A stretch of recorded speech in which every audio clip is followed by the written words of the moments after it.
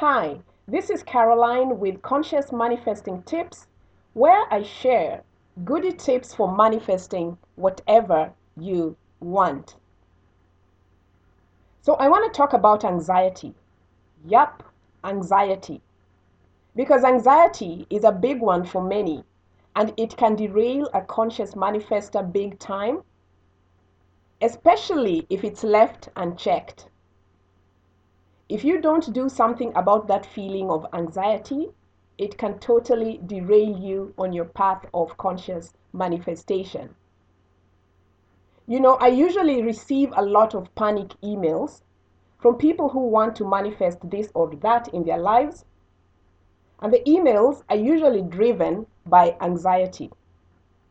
And I get it, because even I fall into that state every now and then.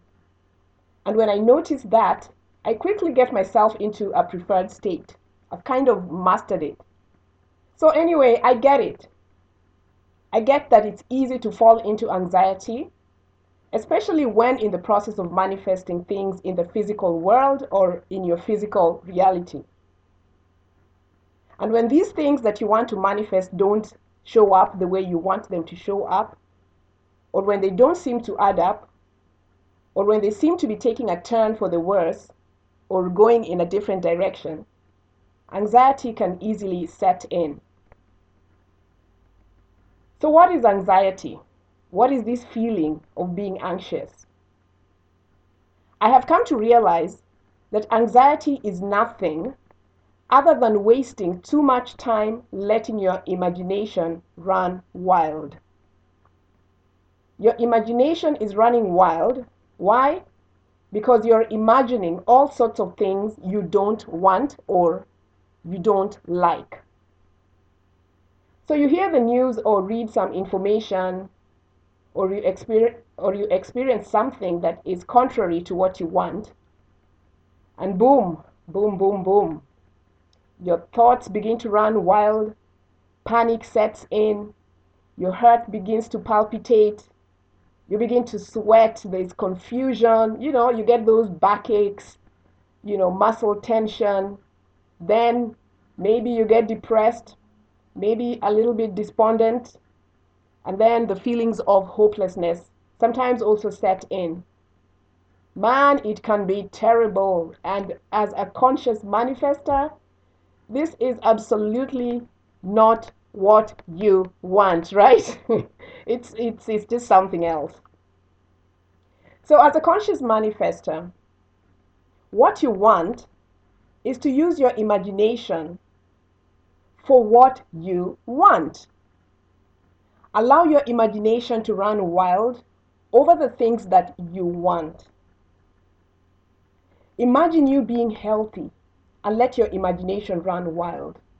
Imagine you being happy and successful and let your imagination run wild over these kinds of things. Imagine that you already have what you want and let your imagination run wild. Explore the goodness of this instead of the opposite, which leads to anxiety.